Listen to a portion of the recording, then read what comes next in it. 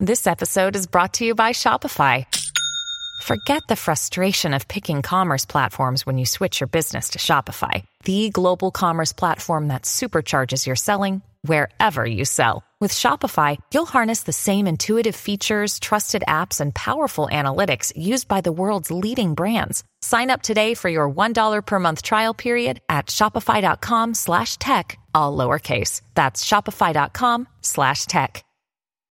When you need mealtime inspiration, it's worth shopping Kroger, where you'll find over 30,000 mouth-watering choices that excite your inner foodie. And no matter what tasty choice you make, you'll enjoy our everyday low prices, plus extra ways to save, like digital coupons worth over $600 each week. You can also save up to $1 off per gallon at the pump with fuel points. More savings and more inspiring flavors make shopping Kroger worth it every time. Kroger, fresh for everyone. Fuel restrictions apply. Welcome to this wonderful auditorium and what I hope will be an intellectual face-off of gladiatorial lows and highs. The title of the discussion tonight is Democracy, Even the Best Ideas Can Fail, which is not a question but a statement. Now let me tell you about our two speakers. Frank Fukuyama was an unknown State Department official in 1989. Were you unknown then? I guess you were. I knew. He's being very modest. He was unknown to the rest of us, but he knew himself very well. When his essay, The End of History, was published in the National Interest, the Washington-based political journal. At the time, anti-communist protests were sweeping across Europe, and Fukuyama's thesis that the great ideological battles between East and West were over and that Western liberal democracy had triumphed sparked a frenzy of interest.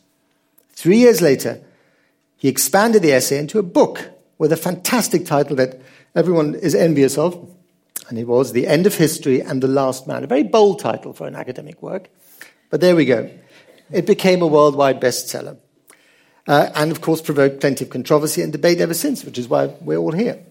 Over the years, Fukuyama has published several more books, all of which have been international bestsellers, translated into numerous languages, and so on. His new book is called The Political Order and Political Decay, From the French Revolution to the Present, which is part 2, and it follows on from another book called The Origins of Political Order.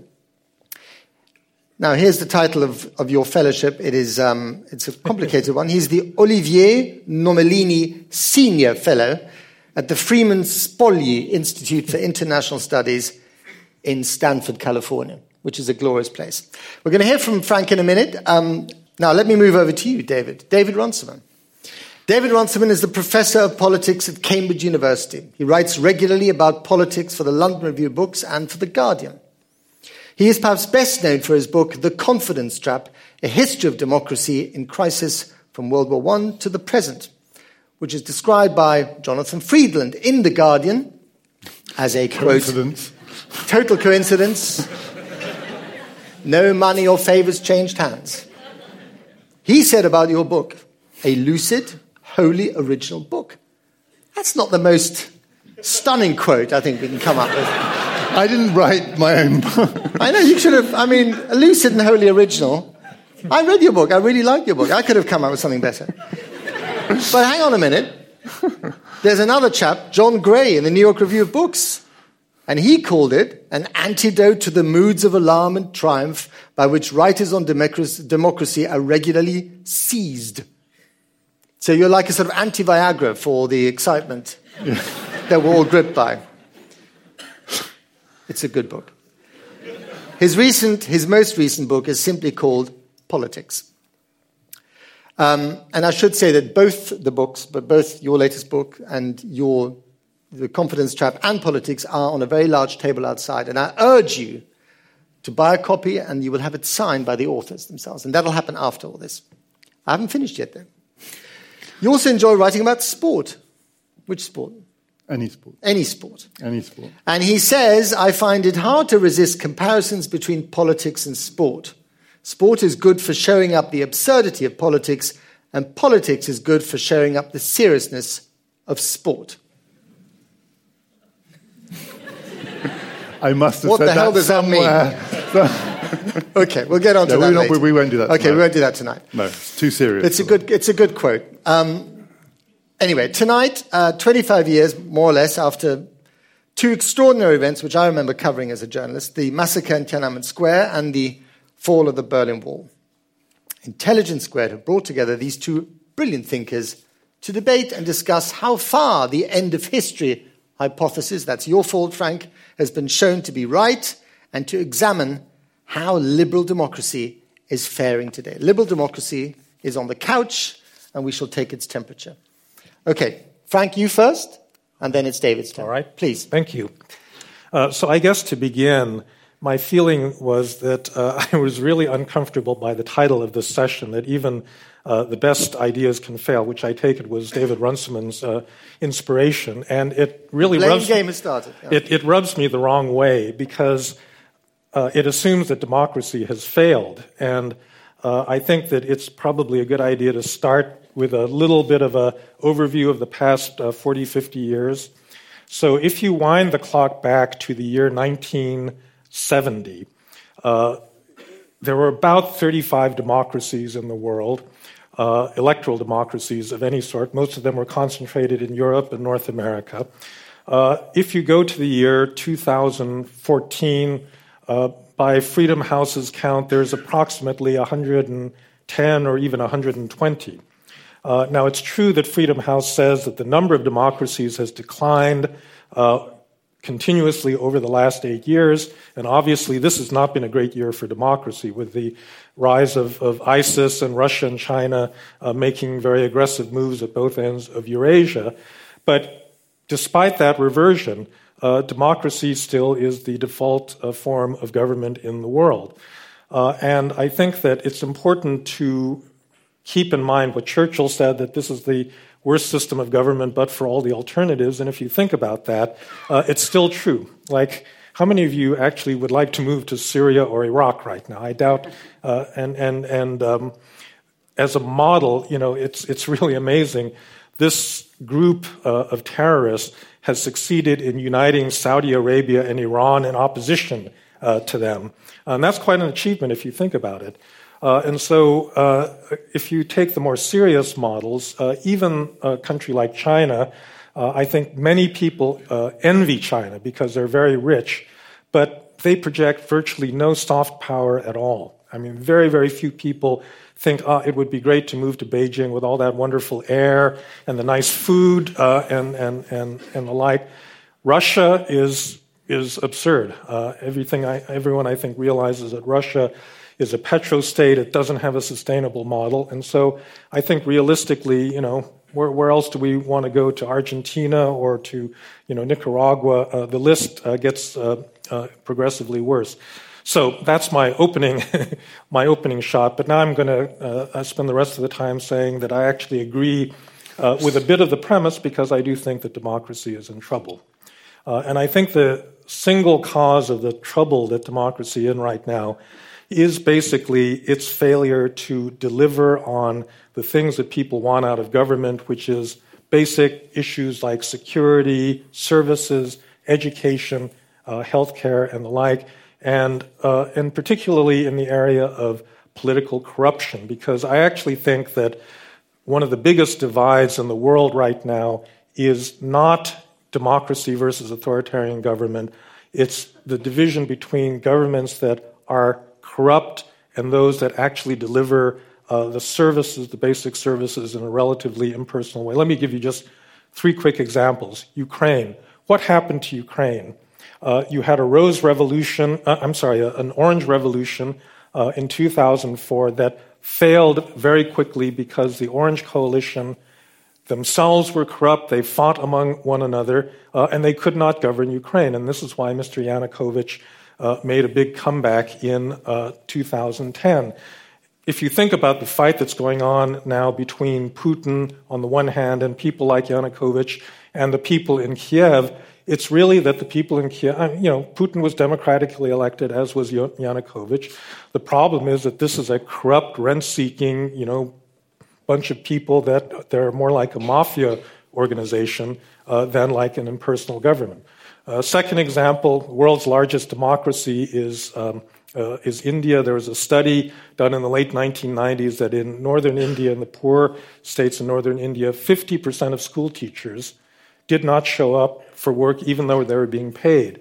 And after 10 years of struggling with this issue, trying to reform the system, the number stayed at 50%.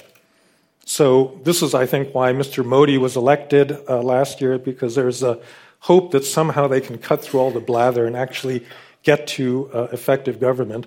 And then finally, Greece in the European Union, the reason that I think they got into the trouble they got into was when democracy came back to Greece in 1974, the two big Greek parties spent all of their time trying to figure out how to divide up the spoils of government between themselves rather than actually doing things like collecting taxes and delivering effective education and the like. And the theory is, in a democracy, we don't want corruption or we don't want bad government because the people will rise up and throw the bums out. And I'm afraid this hasn't been happening. If you think about the financial crisis that we just went through, it was caused by a lot of these too-big-to-fail banks.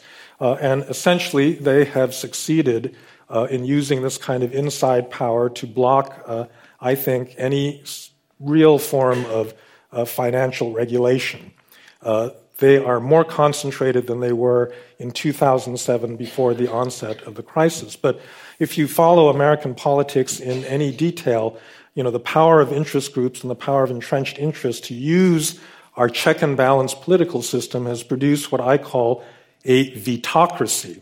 A vetocracy meaning that it is too easy for concentrated, small, well-organized groups to stop things that hurt their interest. And I think this is a more generic problem in many places, like Japan, like Italy, like India, democracies where power is insufficiently exercised so that there isn't a good exercise of authority. And this is a question, I think, for the future of all of us, because if the United States or other democratic countries or the EU as a whole is going to project an image of a successful political system that can produce prosperity and basically honest government, we've got to fix these problems. Democracy is the result of people that want democracy. If they're not willing to fight for it and if they're not willing to organize and mobilize, it's not going to happen. So thank you very much. Thank you. Okay. David? Okay, thanks. So the title was my idea, or at least it came from a discussion with the organizers, but I never thought it meant that democracy has failed. It means that it could. And it depends, and we'll have a discussion about this, it depends whether we think being in trouble and systemic failure come close to each other or not. I suspect we may differ about that. I have no problem with the thought that liberal democracy is a very good idea. It is a very good idea. And I think it's pretty hard for us at this point in history, in this kind of society, stable, secure, by any historical standards, incredibly prosperous, to think outside the box of liberal democracy, to think of a better idea. It's really difficult for us. But even the best ideas can fail. And that's what I think we're here to talk about. How can good ideas go wrong? And good ideas go wrong when they collide with what's practically possible. And when they collide with practical feasibility and they don't adapt and they don't adjust. When they hit reality and they lose. And I think the last 25 years, since 1989, we have seen a lot of liberal democracy colliding with what's practically possible and coming out worse. And I think that's particularly true, and I don't imagine we would disagree about this, in the places where we have thought it's such a good idea that we should try and spread liberal democracy as quickly as we can. And I think the mistake, the trap that it's easy to fall into, and I think this trap has been fallen into a lot in the past 25 years, is to think that because democracy is such an attractive idea, and it is, unquestionably, and it has an appeal that does transcend all sorts of cultural and other barriers. It has got a global appeal. There's a demand for it, there's an appetite for it. We saw it in the Arab Spring. That was a genuine drive for democracy. Because it looks so appealing to so many people, we assume that ought to make it easier for those societies to overcome the practical problems in the way of democracy. And actually, I think it makes it harder. I think in lots of places, the appeal of democracy is a very bad indicator of its chances of success because democracy is appealing in places where politics doesn't work. If any of us lived under Mubarak's Egypt or Saddam Hussein's Iraq, democracy would be a hugely appealing idea. But those are the places where a good idea is not enough. You need all sorts of other practical reforms where politics is corrupt and brutal and inefficient, cruelly inefficient, and tyrannical and divisive and sectarian. Democracy is a hugely appealing idea, and it is not a practical solution often. And I think we've learned that in the last 25 years. So in the places where it has the strongest appeal, it often has the least chance of success. And in the places where it has got a real chance of success, there are lots of parts of the world which are reasonably well governed at the moment and aren't democracies. And that might even include China. It would certainly include places like Singapore. It's currently not very appealing. And the reason it's not very appealing is, I think, primarily because every good idea needs a kind of showroom example of what really is possible. And for 200 years, the showroom example of democracy has been the United States. And in the last 10 to 15 years, it's a bad advert.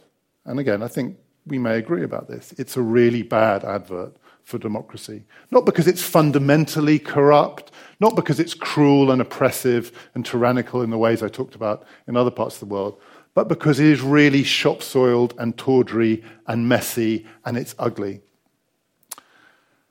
So in the places where democracy has appeal, it has, I think, the least chance of success. In the places where it might work, it's not very appealing. The reasons why American democracy at present is stuck, Frank's talked about some of them, but I just want to offer, in my 5 minutes I've got left, a different perspective on this, a slightly broader perspective. I don't think it's just about capture by elites, and I don't think it's enough, and I think we will disagree on this. I don't think it's enough to say democracy has survived crises in the past, and though it's in trouble and though it looks stuck, it has the adaptability to come out of this. It might, but it might not, and that might be the way in which it can fail. So to put this very broadly, democracy is an appealing idea for two kinds of reasons, a positive reason and a negative reason. The positive appeal of democracy, and Frank talked about this in his End of History essay, it's an idea of empowerment, of dignity, of self-worth, the idea that ordinary people can take control of their politics. That's at the heart of the appeal of democracy on one side. And on the other side, the negative appeal of democracy is the kick the bums out side of democracy. Democracy is the best system yet devised, in the Churchill sense, for avoiding the worst. Democracy is a way of hearing the bad news in time to do something about it. Making mistakes, democracies are always making mistakes, but correcting them before they become fatal or disastrous. Democracies are very good at creeping to the edge of the cliff, peering over, and then creeping back. Other systems of government, the risk is you get to the edge of the cliff and our leader will take you over the edge. That's why democracy has the advantage that we can kick the bastards out. And I think we tend to assume that the positive story is the reason why democracy has been a success over the last 100 years, and I really doubt that. I don't see much evidence over the last 100 years of genuine democratic empowerment in that positive sense. I think the negative story is the reason for the success. Democracies have made fewer, or at least bad mistakes than rival systems, less bad mistakes than rival systems. The mistakes they've made, they've tended to correct. They've woken up in time. They've faced repeated crises. They've stumbled to the edge of the cliff, and they've stumbled back. And I think it would be crazy to think that that pattern is sure to repeat itself for the next 100 years. And I think there are reasons to think that that model, that reactive model, that democracy is the best system because it's the one that can react in time to stop the disaster, that model is likely to persist. And I'll just give you 3 very quick reasons why. First, that model depends on the bad news reaching us in time to do something about it. And it may be that one challenge that we face, the environmental challenge, the news won't reach us in time. In the bad news reaching us, I mean, we come face to face with the threat. If there is a time lag here, if preemptive action is what's needed, the last 100 years are no guide to the next 100 years, because there's nothing, I think, in the historical record that shows that democracies are good at far-sighted preemptive action. They are responsive and reactive. It may be that when we hear the bad news, it'll be too late. The second reason is the pace of technological change. Democracy works to a kind of timescale. We kick the bastards out after a few years when we've had enough of them. The pace of technological change in the last 25 years is unprecedented, and democracies feel increasingly like they're playing catch-up. They're not molding this technology, they're following in its wake. And the risk there, I think, and this is where there isn't a rival idea to democracy in the world of politics, but there is a rival, which is a kind of anti-politics, a technocratic anti-politics. There is a growing, I think, sense that given democracy seems ugly and clumsy and messy, that technology should find us a way round it, that we can use technology to bypass politics, and that could be fatal, because using technology to bypass politics corrodes politics, and there will come a point when we need politics to rescue us, and if technology has corroded it, it won't be there when we need it. And the last point, which relates to the question of crises, I think the strength of democracy in the past 100 years has been its ability, when faced with a crisis, to muddle its way through. And the crises have operated on the kind of scale in the 30s and the 70s. They take a long time. It's horrible to live through it. There are many, many losers as well as winners. But over a 10, 15-year period, we come out the other side. Thinking forward the next 100 years, I think it's increasingly hard to imagine the kinds of crises that can wake up old, secure, prosperous democracies to the kinds of threats they face, but aren't so serious that they threaten democracy itself. I mean, war was the traditional way this happened, and Frank writes about it in his new book. It's one of the cliches of political science. War makes states, states make war. War is the engine of political development, but the kinds of wars we fight now, proxy wars, drone wars, technological wars, are they going to galvanize Western democracies, or are they going to continue this process of corrosion? The environmental crisis may not reach us in time. There's one final possibility, and this is the thing I'll conclude with. One thing that hasn't happened in the last 25 years, I think the most striking feature of the last 25 years, since the triumph of democracy, since the end of history, is that we've lived through a technological revolution. And over that time, our politics hasn't changed much, and our technology has transformed all of our lives. But we haven't had a crisis of the new technology yet. There has been no technological crisis, no systemic failure. The economic crisis was close. I mean, people talked about the moment when the banks would be shut, the cash points would be shut, what would happen then, but we didn't get there. But there will be a crisis of the technology. We've had scandals, we've had revelations, the Snowden affair. We haven't had the crisis of the new technology. Systemic failure, some kind of interconnected collapse in the way this technology works. I think it would be crazy to think that's never coming. But I don't think there's any reason to suppose that the previous crises we lived through are necessarily a good guide to what happens when we get a crisis of the new technology. We are, all of us, political scientists, we're over-reliant on history, and maybe that this time is different. I don't think we know what failure looks like for our societies. I don't think it looks like the 1930s. I don't think it looks like the 1970s. And if we don't know what failure looks like, there's a chance that we'll miss it or we won't be able to adapt. So I genuinely do think even the best ideas can fail. I don't think that they will, but they can. David, thank you very much. Thank you, Rob. Very good. Okay, well, let's start off with a kind of positive and relatively simple question. Is there a least worst democracy that you would choose to live in? It's obviously not the United States. Which country would you choose where the application of democracy has worked better than anywhere else? Well, so it's a complicated question to answer. I wrote a book called Trust where I said, there's certain high trust societies and then there's Italy. And and I went through the whole reasons why, like Scandinavia, was more efficient and so forth. And then finally the interviewer got a little impatient with me and said, "Now, come on, which of these countries would you really rather, you want to live in Sweden or in Italy?" And I said, "Yeah, I want to live in Italy, because life is better there." So there's a difference between what's the most effective democratic political system and which is the most appealing society. But I would have to say that, there's a lot of very successful democracies right now. Germany has been going great guns for the last 15 years at least. They reformed their labor market. They're very, very competitive, a little bit too competitive, as we now know. But the countries of Scandinavia, Holland, I mean, all of these countries have managed to adapt to changing technologies. The one thing that I like about the Germans makes them very different from my country, the United States. So in the United States, we tell all of our children, you have to go to Stanford and MIT. You have to start that startup and make $1 gazillion. Otherwise, you're a total failure. Germans say something different. The Germans, first of all, don't really care about, they don't have any universities in the top, couple dozen ranked internationally. But they take their working class and they say, we're going to give you training to be a machinist or a welder or whatnot, and we're going to give you dignity because we believe that this is actually an important thing to do.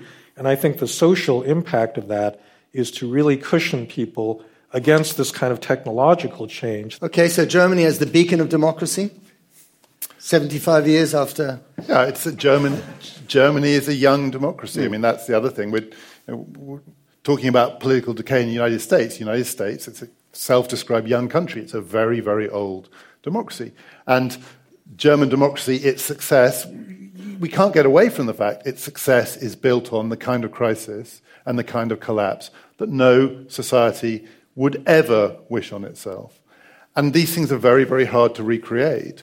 But I guess the question is also, to what extent can we talk about it as a system of government, and to what extent should one have to look at individual cases, individual countries? And are the differences between these countries so great that in some cases they rendered the question whether even the best ideas can fail irrelevant? Well, they're all examples of the idea. I think we can all recognize that the really successful democracies, liberal democracies around the world, are part of an ideal type, and we can recognize what that type is. We don't really doubt what we should call them, whether it's Denmark or Germany. They tend to be quite close together, Denmark, Germany, Scandinavia, but even Britain, the United States, and so on. So it's not that every country is unique, and it would be crazy to say that one country has lessons for another country. But the transferring of the lessons from one country to another country under the umbrella of this very attractive idea is mind-bogglingly difficult. And the attraction of the idea makes it harder, not easier, because the attraction of the idea can drag you away from the details. But what you seem to be saying in your book, The Confidence Trap, is that it's kind of inherently systemic in the DNA of democracy, that having muddled through for so many years, there could just be that one mistake that's gone too far, and that therefore brings the system crashing down. That is something about democracy. The success of democracy also might set it up to be its failure. Do you agree with that, Frank? I think that if you think about old democracies like the United States, that's absolutely the case. Americans really don't think their institutions are anything other than perfect. I mean, we worship our own Constitution. And I think actually, this is what I argue in the new book, that many of our governance failures actually stem from the very nature of the Constitution that James Madison created. We created so many checks and balances that we're now completely checked in our ability to do things like pass a budget or pass just ordinary legislation. But to suggest to an American that the problem may be a really fundamental one in the whole design of our presidential system and the ideas of the founding fathers that don't really correspond to the needs of a modern governance system is to commit a certain kind of heresy. So I absolutely think that this is the other big, in my view, source of political decay, that you develop institutions to meet the conditions of one historical period of time, then the conditions change, but you've worshipped your own institutions in a way that makes it impossible to modify them then. So, the issue of inequality, which is one of those things that really came out of the 2008 financial crisis, which has not been solved. We are now less equal than we were 5 years ago, 10 years ago. There's this amazing statistic, which I keep trotting out, that the difference between a CEO of a company on Wall Street and the secretary in terms of earnings in 1978 was 22-1, and now it's 445-1. That's not good. That is not good. But to what extent is our distrust of democracy as a functioning system to do with the fact that democracy simply doesn't deliver the stuff that we have all come to expect in the post-Second World War period? Well, it's drifted towards not delivering it. And one of the striking features is the discovery that is now almost a conventional wisdom that this has been going on for 40 years, But the noise and the anger around it, it took the crisis to kind of bring it to the surface, that a lot of this was happening under the radar. But even the appetite for Thomas Piketty's book is evidence that there is a real desire for ideas for thinking about it differently, but they are within the democratic framework. That's not a revolutionary call to turn over the system. That's a technocratic fix for the way it's currently misfunctioning. We haven't got a match as yet, I think, between the anger, which is real in the last 5 years, and the range of viable political solutions and outlets, because it's still being channeled by the system that caused the problem. So something's got to give. So the anger is there. It's sweating out of the body politic, but it's not actually changed. It's not found a credible expression. Is that what you're saying? Or it's not found a galvanizing expression yet. The kind of galvanizing expression, what I think the history of democracy does show, is that when the big changes happen, they do happen in a kind of rush. At that point where the bad news arrives in a way that it produces a kind of collective response. At the moment, it's producing still a divisive response. So we had plenty of bad news after the financial crisis, but it didn't produce that kind of catalyst of real change. But also, why is that? Well, part of the reason I think these historical analogies we have to be careful about, the 1930s and 1970s, these are just such different societies. We are so much relatively richer, more prosperous, more secure, more peaceful. War, genuine war that galvanizes the whole democracy is not on the radar anymore. The kind of threat of poverty and decay that was existing in the 1930s is not on the radar anymore. And you can't recreate that kind of fear, but in the absence of that fear, you need a different way of telling the positive story. But that's the thing I find hard to imagine, because I think the negative story is what's been driving this. I'm sorry to be so gloomy, but it's difficult. Frank's here to give us the positive story. No, I think that one of the strangest things to my mind is how, despite the fact that this is a crisis that started on Wall Street and in some sense can be blamed on the excesses of market competition, that there hasn't been a left-wing populist movement that's arisen in response to it. Well, Occupy Wall Street tried. Yeah, but these are just a bunch of kids. I mean, they're not... They didn't have some a serious... Some of them are probably... Some of them are here in the audience. Some of them are now running companies in Silicon Valley. No, but Occupy, was not a mass movement. No. Why wasn't there a mass movement? Well, so I don't know, but I have some theories, and one is that, at least in the United States, the left abandoned the basic economic agenda that it used to have in favor of identity politics. And so right now, gay marriage, feminism, whether we elect a woman to the White House, ethnic politics, multiculturalism, all of these things are actually much more preoccupying, but they're also divisive because the left doesn't really agree on a common agenda, and economic inequality is just one cause in addition to all of these other identity politics issues. And I think that's been a distraction. Now, it may be that over time, inequality will get so bad that people will refocus on this, but I think for the time being, the energies of the left have been kind of dissipated in a lot of other kinds of issues. And in many ways, the election of Obama is the symbol of that. It was heralded rightly as a moment of absolutely fundamental change, and in structural terms, nothing changed. Did nothing, right. And these are the ways in which mature democracies distract themselves. I wanted to open up to the audience in a minute, but just one more question for both of you. I mean, you mentioned in your opening speech that democracy is playing catch-up with technology.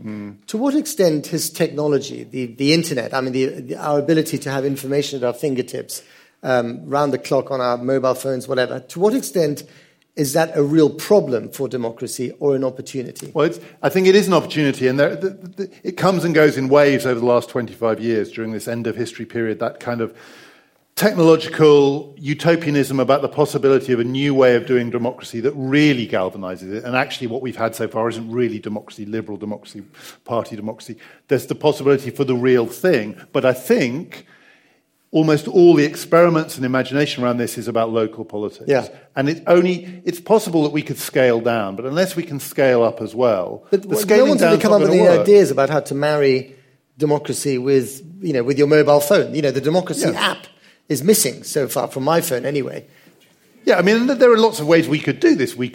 Everyone in this room could vote on issues every day. But I think that period of fantasy about politics has gone. I think it's been replaced by much more of a kind of localist fantasy that this technology, things like 3D printing, you hear versions of a new kind of politics, that could open up the opportunity for local production, local cooperation. But it's all local. And a world in which democracy goes local is a world where bigger politics, leaves that behind. It's got to go international as well. I actually have a much more negative view about the impact of technology on democracy because, there's been a view that technology will permit greater transparency and much greater participation. And I think the sad fact is that most people in modern democratic societies do not have the time, attention span, or knowledge to actually govern themselves in the way that a modern society requires. So, for example, in my state of California, we have this initiative system because people thought the legislature was too corrupt and captured by special interests. And so what happens, we vote on these ridiculous, 50-page ballot measures. Nobody reads them, and it's the same powerful, well-funded interest groups that dominate that process. Television and transparency for the U.S. Congress has been a disaster.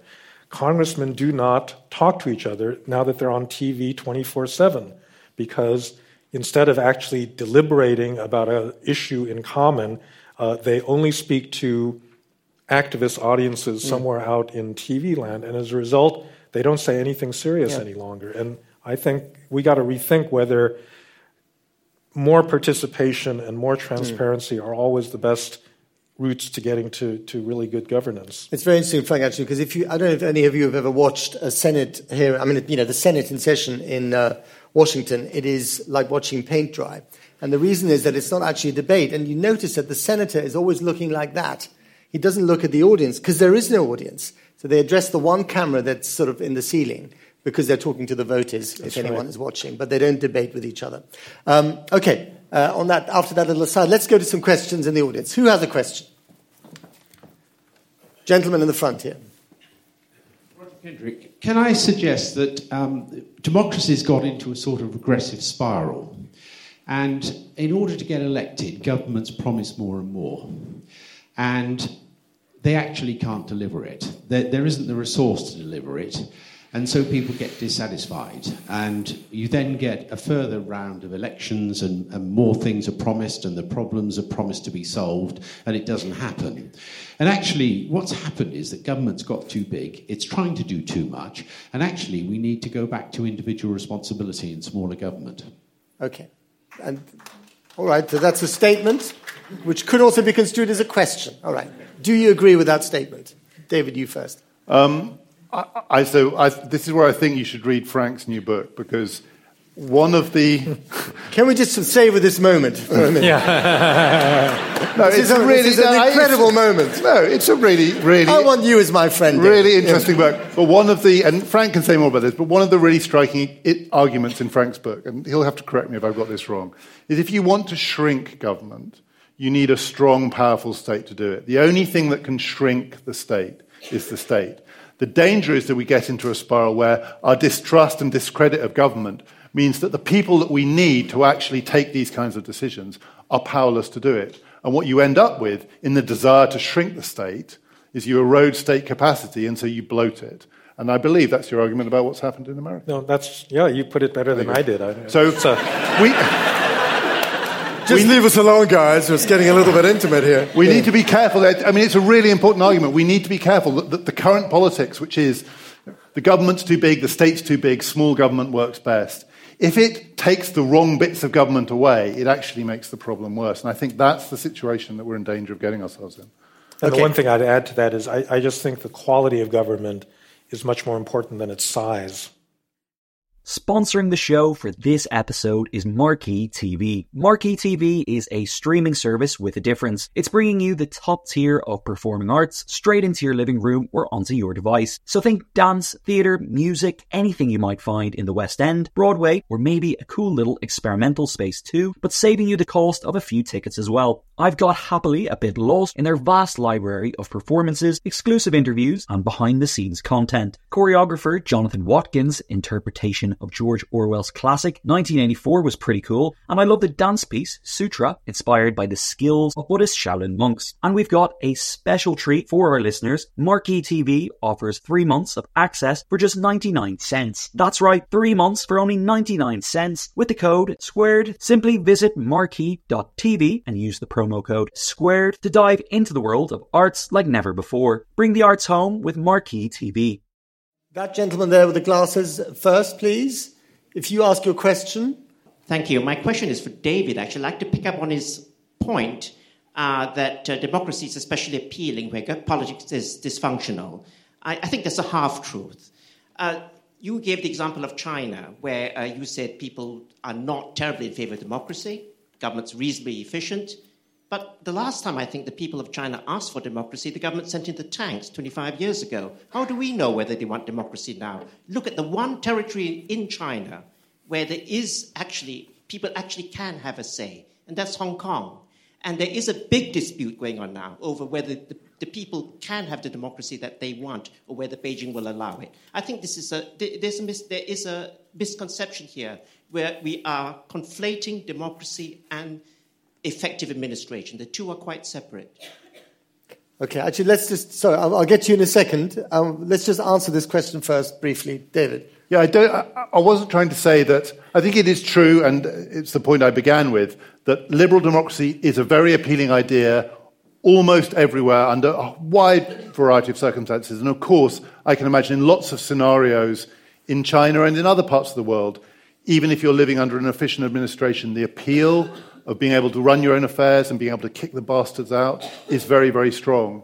But I think traditionally that appeal has also had to go with a sense that democracy is working well in the places where it's established. And if you take that part out of it, I think some of the drive behind that is liable to be dissipated. So if you think I only gave half the picture, I think it is half the story, that democracy is probably appealing everywhere. I think it is a universal idea.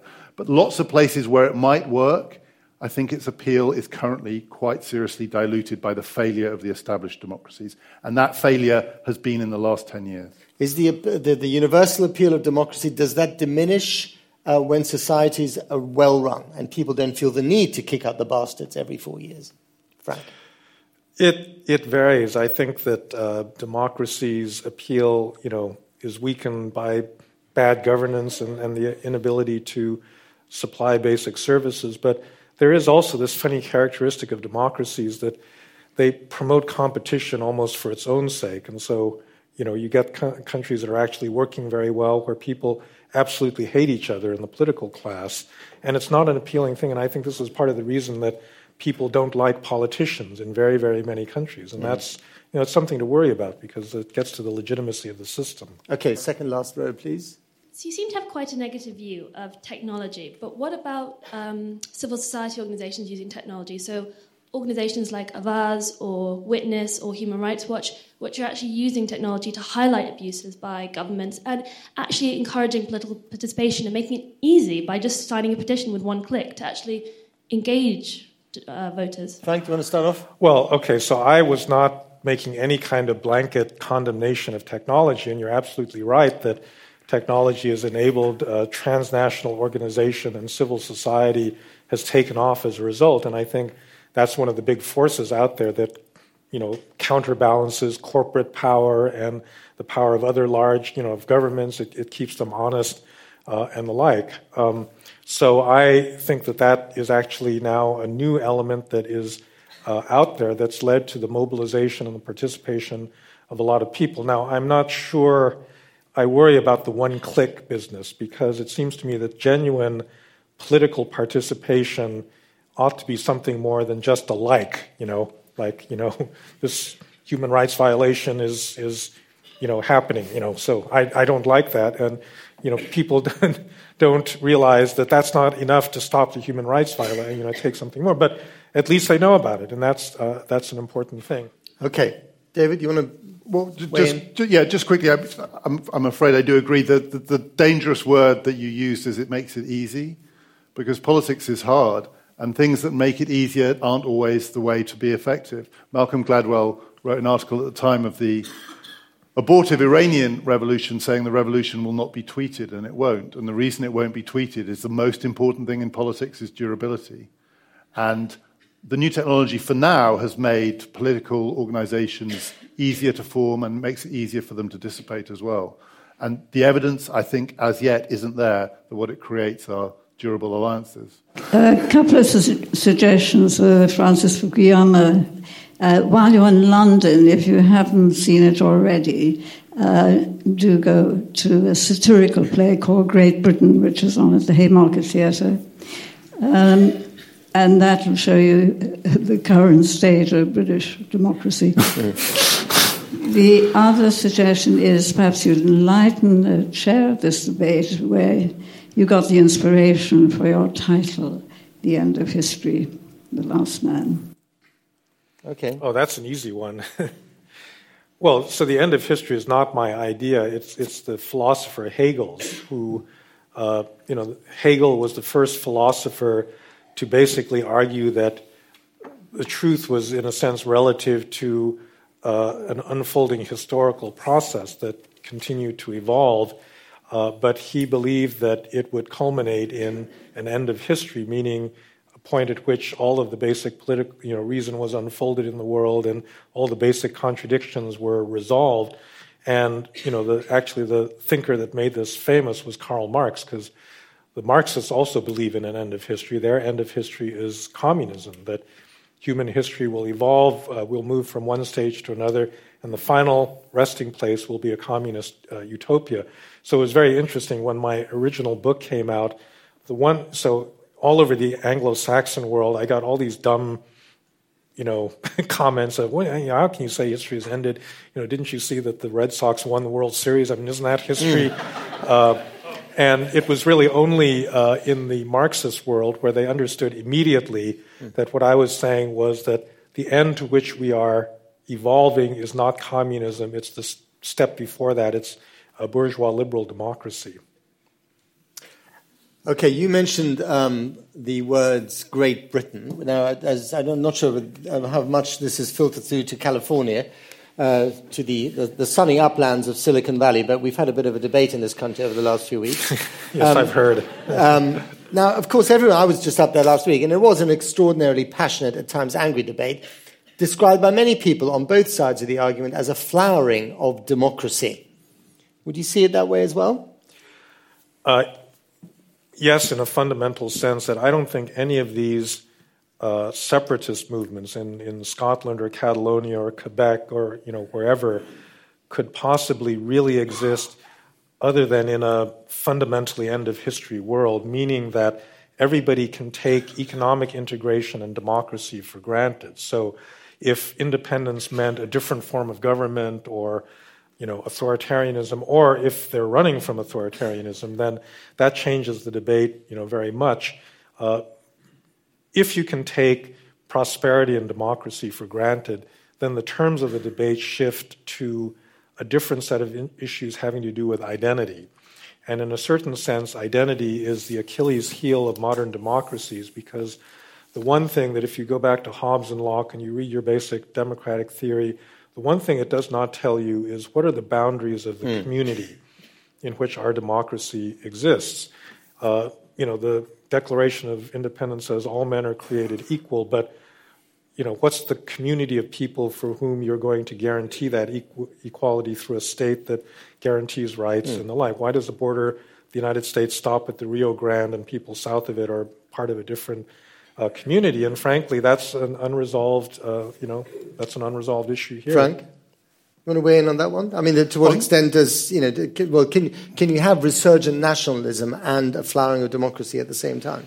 I think that the Scottish thing was, it was fascinating and it was a remarkable exercise in democracy. I'm not, in my lifetime, there hasn't been anything quite like that in Britain, the sense of a sustained argument, and it was sustained over 18 months or more. The two things I'm slightly suspicious of, and the second relates to Frank's point, but the first is just that thought that 85% turnout, this is what we need. We need to find issues that get 85% of the people out. 90% turnout in some elections in Iraq, it's not always a sign of health. I mean, we dress it up as the positive story, it's about empowerment, but it's often also about... But people did say it's amazing that 85% of the electorate turned out, and it wasn't Iraq or North Korea. But why they turn out in Iraq, and it's not North Korea. No, I'm not saying the Iraqi elections are fake. They're not like not 99%, 85%. Is because they're genuinely frightened of the other side winning and the consequences. Right. I mean, it's not a positive empowerment of our community. It's a sense that our community is really divided. Yeah. And after all, if it's a positive story, the no still won. But the other issue is that the moves towards deepening democracy are moving it down the scale. They are about taking big units and making them smaller. And the reason that the argument didn't work is that when people look at the small unit, they can then be frightened of the way in which it can be buffeted by bigger forces beyond the control. So Scotland would not be safe on that size in a world in which these much larger forces are at work. And unless the democracy argument can move both ways, unless, as it were, the Scottish nationalist movement can also link into a wider argument, say, about European democratisation, you combine Scottish independence with genuine elections across the European Union, with European political parties, that might work. If it just goes down the scale, then it leaves the bigger institutions free to be as undemocratic as they like. Okay, I want to go to questions up in the gods. I'm afraid I've slightly ignored you because the glaring lights are so strong I haven't seen you. There we go. So how would you respond to the idea that the greatest challenge to democracy in states like we find in the Middle East is its reliance on nationalism and identity? It's a huge question. I mean, the issue that Frank raised of where you draw the boundaries of these states, and certainly it's the case that in the 100-year success story of democracy, and really modern democracy, the kind of democracy that we're talking about and that we live in, is primarily a product of the First World War in many, many places. I mean, the First World War is a decisive event. So we're sort of at the 100-year centenary of that too. But in many parts of the world where democracy is working worst or not working at all, it's also because of the legacy of the First World War, the creation of states that cut across too many of these boundaries, that have been propped up and kept in place too long by artificial and bad, oppressive, corrupt forms of politics. But the idea that the way to make democracy work is to simply unpack these artificial boundaries so that you get the right community in the right place is also not going to work in those communities. We're too far down the line for that. I mean, it's a really serious problem that nationalism is part of the problem, it's not part of the solution here, and yet these democracies, if they're going to work, need to be galvanized by a stronger sense of national identity. That is part of the fundamental tension of 21st century democracy. Yeah, that is the fundamental problem. I think that in the Middle East today, religion is playing very much of a similar role that nationalism played in 19th century Europe. And I would say in 19th century Europe, democracy got hijacked by nationalism. So beginning with the French Revolution, but accelerating in 1848 and then in 1870, you had this upwelling of popular participation because people were getting richer, there was a bigger middle class, people were unhappy with authoritarian government. But there's lots of ways to mobilize people, and clever political leaders look for whatever tool is available to get people out on the streets and get them angry and agitated. So this fight for democracy is one way of doing it, but national identity is another way, and this is really what went on in Germany and France and a lot of other European countries prior to 1914, and that had a devastating impact on democracy. And I actually think that religion plays exactly the same role in the contemporary Middle East. If you want to get people mobilized and out in the streets, there are people like in the Arab Spring and Tahrir Square where liberal, tolerant values can be the mobilizer, but there's also a large group of people who will be more easily mobilized by appeal to religious community. And I think, unfortunately, those people have taken over for the time being. But it's important to understand that, well, I don't know whether this is much of a comfort. European democracy really had to work its way through nationalism in order to get to where it got to in 1945. Could I just ask something, which is, we often hear this analogy with 1848 and that the Arab Spring is the 1848 of that part of the world. And as you said, it took a long, long time to play through. Absolutely. 4 or 5 decades or maybe a whole century. And I'm just very suspicious of those backward-looking historical analogies projected forward. What's the world going to be like in 70 years' time? It could be unimaginably different. And it may be that the thing that has fundamentally changed since the turn of this century is time and the way in which it potentially is speeding up, or the way in which the threats might accumulate or come together in a particular way. Mm-hmm. I don't take much consolation from the thought that the Arab Spring is the 1848 of the Arab world, if it's going to take 70 years, do you think we've got 70 years to see this thing play out? Probably not. No, that's fair enough.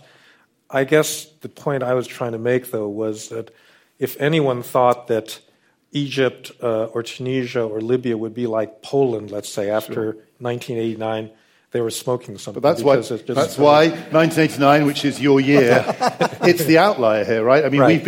we've been confused by thinking that 1989 is the model for this stuff. Right. It's the freak event. It's not the. Let me ask that you for a show of hands, very briefly, and then I will get on to you. How many people in the entire audience believe that in 70 years from now, democracy will be the predominant system of government on the planet?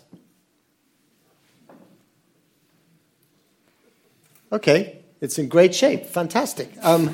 Okay, question over there, gentleman with the glasses. Hello.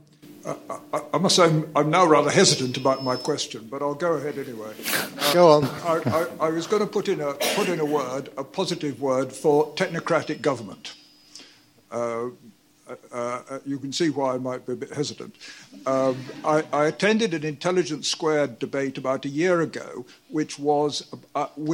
should China adopt a Western democracy, and the most powerful arguments were against, and they won the vote. I'm not sure. Do you remember that? Do you remember it?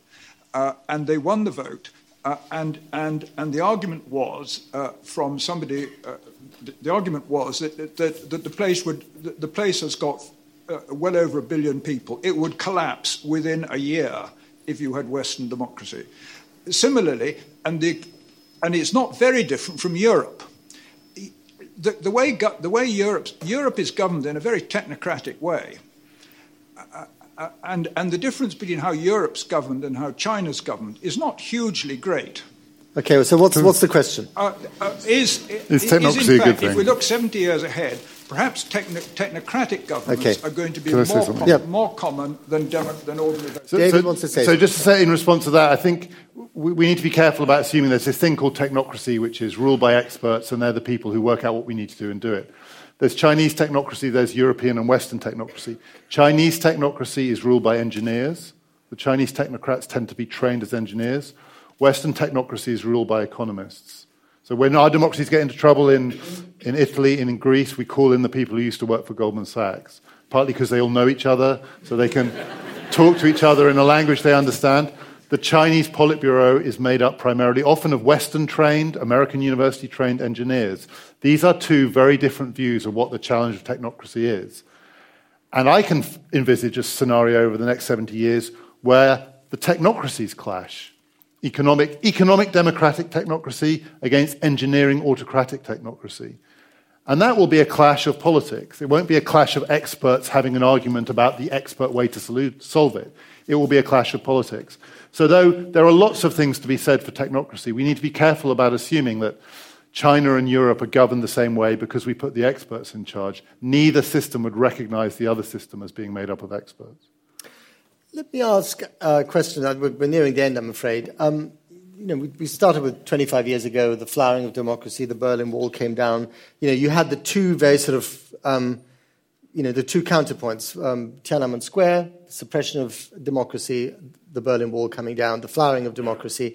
Is the problem of the last 25 years that the other story, the negative story, has either become too nuanced or is too dissipated, that we don't have an oppositional image to democracy that we can cling on to that, frightens us sufficiently to kind of make the best of the system that we have here? Well, I think it's certainly the case that the Cold War did focus the mind about, what was valuable about our system. And now the alternatives are much more diffuse. You do have places like North Korea and Cuba that are still really But they're not real sort of systemic alternatives. They're not systemic alternatives, and they're not going to take over the world and that sort of thing. And as I said, it's actually a good exam question for a university. I mean, what's wrong with Putin's Russia? It's much harder in a way to define that because he is popular, he's elected, there's some degree of freedom in that society. The real problem is it's kind of like a kind of insider trading clique, that holds all the assets for themselves, but that's very murky and non-transparent. And that is hard to get your juices flowing about, how evil a system it is compared to Stalin's Russia that had gulags and killed millions of people. Does democracy need that kind of, that evil image on the other side to survive? Well, I think that the current problem and the problem of the last 25 years is the success of democracy means that a lot of people who live in democracies don't like it, they're frustrated, they're angry. The rival is anti-politics. It's not a different kind of politics. It's the Russell Brand alternative, which is don't vote and hope that the system collapses and is replaced by something better. It's not an alternative system. And anti-politics as a rival to politics, one, will always lose because politics beats anti-politics. And two, is a dangerous distraction because while we're doing anti-politics, the politicians will take care of themselves. The elites will take care of themselves. Do you agree with that, Frank? We need more politics. We need less anti-politics. Technocracy is often a form of anti-politics. Google is a kind of anti-politics. I think the people who run Google probably believe in anti-politics. Democracy is this slow, analog thing in a digital world. Let's have something zippy, snappy. Let's have a self-driving car. And then when the self-driving car crashes, who's going to sort out the mess? Politicians will have to make laws. And if we're not engaged in politics, they'll make the laws for us. But the people who run the Googleplex would say they are the ultimate manifestation of democracy. Yeah, they would, but they're wrong because they are people who don't actually, I think, believe in politics because it's too slow and it's too cumbersome. And technology offers this magical glimpse of a world in which we can actually zip round the edge of it and get to what we want. And we can't. We have to go through it. So while they're zipping around the edge of it, the politics will take care of itself. So I'm not saying, I know their motto is do no evil. I'm not saying they do evil, but it is dangerous when you think about democracy and politics to fall for the attractive illusion of anti-politics. It's not real. Okay. I think we have to leave it there, I'm afraid. Thank you very much. You've been a wonderful audience. Frank and David.